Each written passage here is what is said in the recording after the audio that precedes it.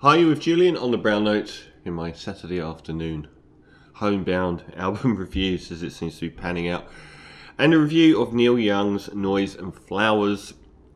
It wouldn't be a normal week without Neil Young releasing an album. It's only a couple of weeks since I reviewed the last one, which was Toast.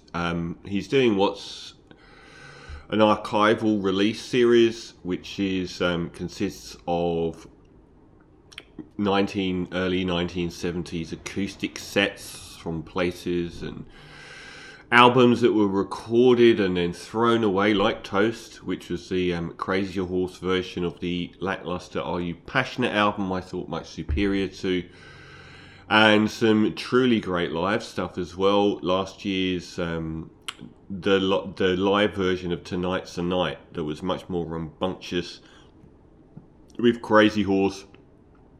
That was live in the Rust bucket. That was awesome, one of the best releases.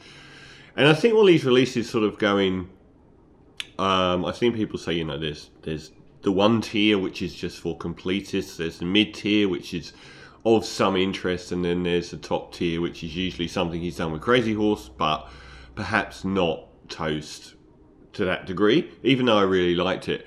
Well, this one's Noise and Flowers, and this is a really interesting live album from Neil Young. It was done with The Promise of the Real, and The Promise of the Real are the whippersnapper version of his venerable touring band Crazy Horse, his most famous friends and musician backing on many of his most celebrated records.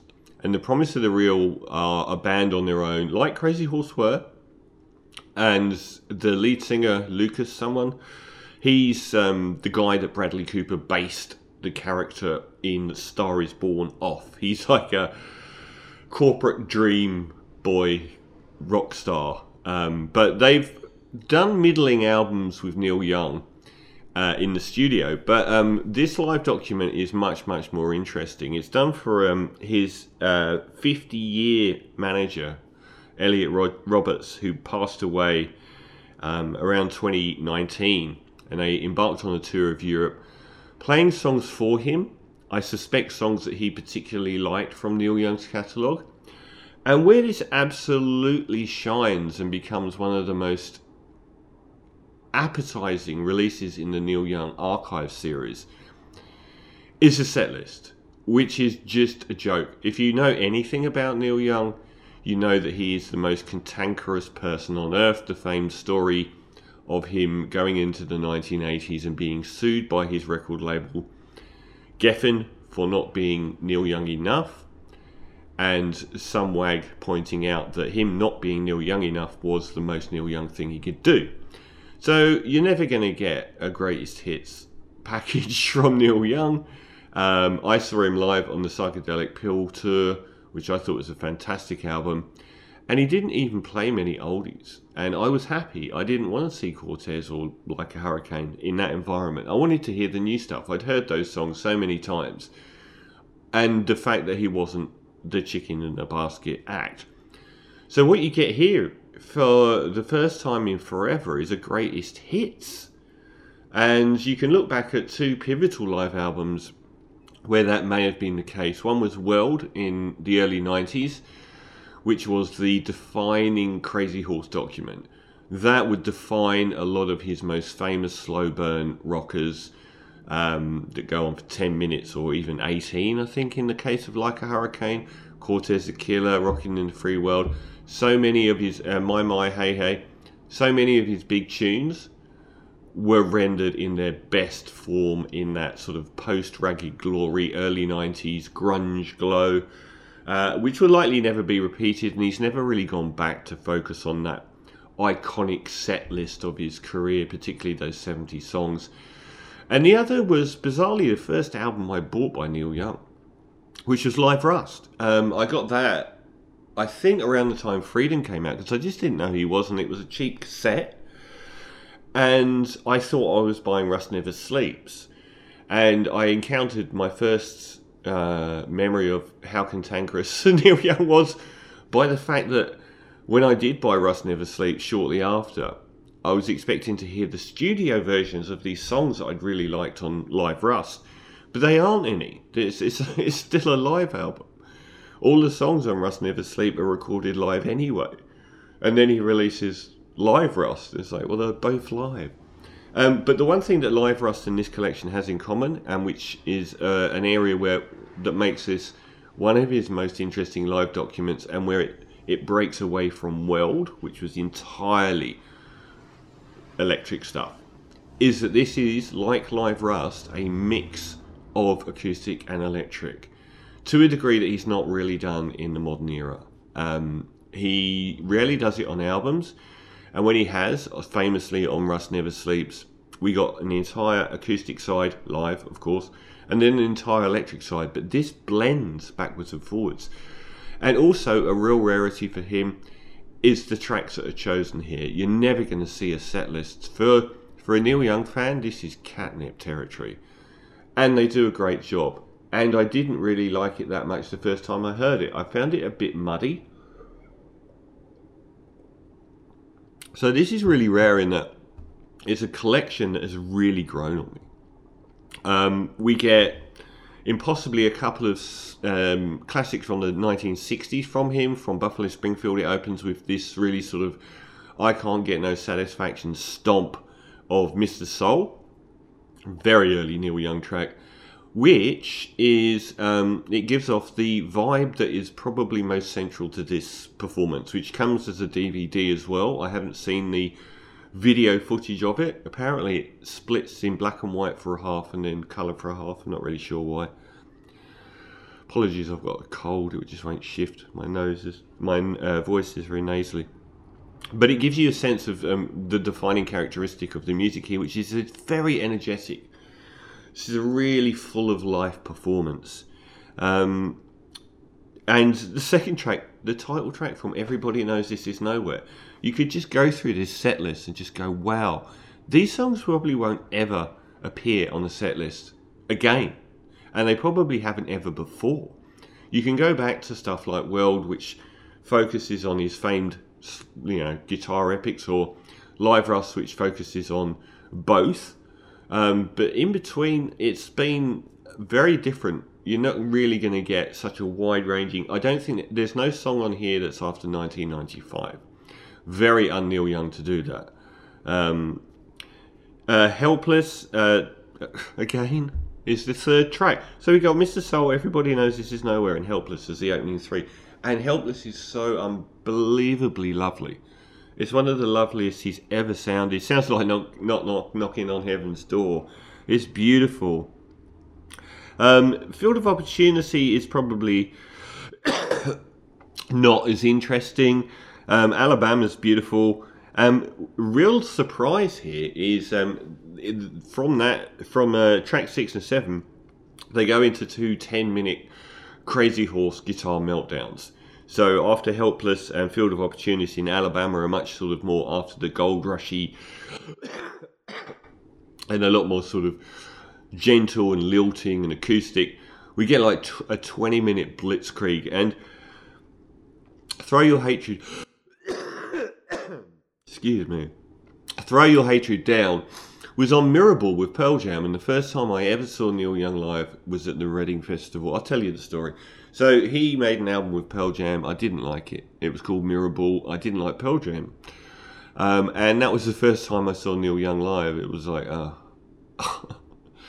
But it was at the Reading Festival, which is a godforsaken hellhole, in 1995, I believe. And it's a really, it's like the bad drugs of British music festival. It's grotty and ugly, and even the camping sucks. I don't know what it's like now. But on the Sunday night, none of my friends wanted to go and see Neil Young. So I went out there.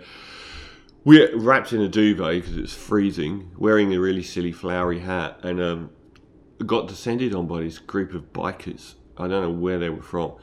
And we ransacked all the tents from the press, like Melody Maker and the NME, and we stole all their plastic tables and chairs and built a massive funeral pyre in the middle of the crowd, giving off black smoke. That was a very strange evening. I can't remember what I was talking about. Sorry, anyway, Throw Your Hatred Down was, a nothing track. But here, it is scarbrous. It is almost, bit my hey hey, out of the blue into the black. It's even got even though the chorus is a little bit hokey, it's got this grand sweep like a hurricane or something like that. And it sounds like it's 10 minutes old, about 4 minutes in. And the follow-up, Rockin' in the Free World, is one of the few times, one of maybe only a couple, where this fights World, the 92 live album, where you can directly compare and contrast the sort of Crazy Horse live version from back then with here. Personally, I think the World versions are probably the best, but this is a very different one. It's really furious. It almost sounds like it was edited because it jumps quite a lot. Even though it's 10 minutes long, I wonder if it was a lot longer than that. It's got multiple solos, so one thing you do get here a lot is the other band members soloing, which you don't get with Crazy Horse at all. So it's got like this solo in it, so it's like, that's like the closest to Led Zeppelin I've heard Neil Young sound, like a Whole Lot of Love sample. And I thought it could, I thought it could have gone on even longer. This one's like, it's so furious, it sounds like it's 10 minutes old, 3 minutes in. It's absolutely terrific. And then you get some really, really beautiful stuff. There's a 1-2 here, which is Comes a Time and From Hank to Hendrix. Comes a Time is arguably his most loved pure acoustic set. A 1978 album, magnificent, beautiful melodies. One of his most acclaimed albums. So I was like hearing that song was just amazing. Hearing it next to From Hank to Hendrix, the Harvest Moon song, and how well that song stands up to Comes a Time is a revelation. It's also one of the most poignant moments on the album because a lot of the tracks are clearly chosen to reference or invoke emotion about his half a century manager who'd passed away. Really, really beautiful. And my favourite Neil Young album is On the Beach, probably. And they do actually play the title track of On the Beach, which I was like, the set list here is just jaw-dropping. A couple of things about On the Beach, the title track, which Radiohead have covered, is it shows that Neil Young, I wish he's done so many different sort of genres in his career. I wish we'd had more post-rock Neil Young, because on the basis of On the Beach alone, he's with his love of texture and guitar tones and drones, he would make such a great post-rock album. It's a fantastic version. The vocals and the tone really invoke the recording version from the 74 album. It's magnificent stuff. It's looser. It's got like twinkling keyboards in the background. It's a real high point. And even though this is like a greatest hits, when we do get a track from Harvest, his best-selling album, we get Ready for the Country. So you're not getting like After the Gold Rush or Heart of Gold here. That's as close as he gets. So, and what was the other one? I've Been Waiting for You. Yeah, that's another real standout. So he did everyone thinks that Everybody Knows This Is Nowhere is his first album. But like David Bowie, he actually did a self-titled album before that, which everyone kind of ignored, and it never stuck, and it never really gelled with what he would do with Crazy Horse on the follow-up album. So hearing that track in this environment, it's a great song, and it really works really well. And probably the most beloved Neil Young song that hasn't been on an album was Winterlong as well. It's another beautiful song. The Pixies have covered it, and Frank Black's gone on about how it's his favourite Neil Young song. It's only ever appeared on perhaps the defining collection of Neil Young, which is Decade, which came out in the 70s. A great starting point for his discography. Even though it's pre-77, it's still got a lot of great stuff on there. In fact, this album is one of the best starting points for Neil Young's discography. It ends on Effing Up, a track from Ragged Glory and from World, and another really riotous performance.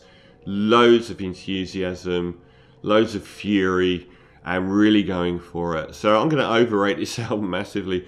It is, if you look at Neil Young's discography and how temperamentally he changes from one thing to another, and there's no inroad.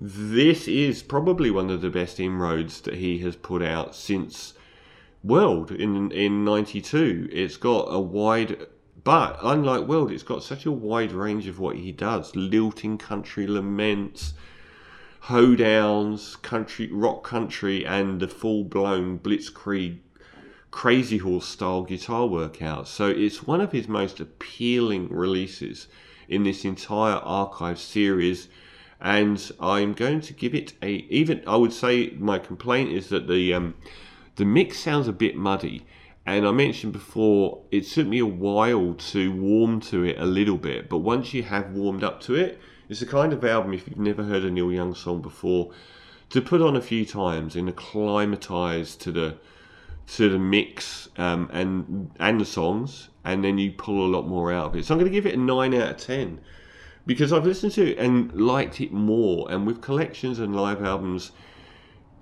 it's easy to be impressed the first time and go backwards, but every time I listen to it, I kind of get pulled a bit more into it. So a 9 out of 10 for Neil Young and the wonderfully named Noise and Flowers.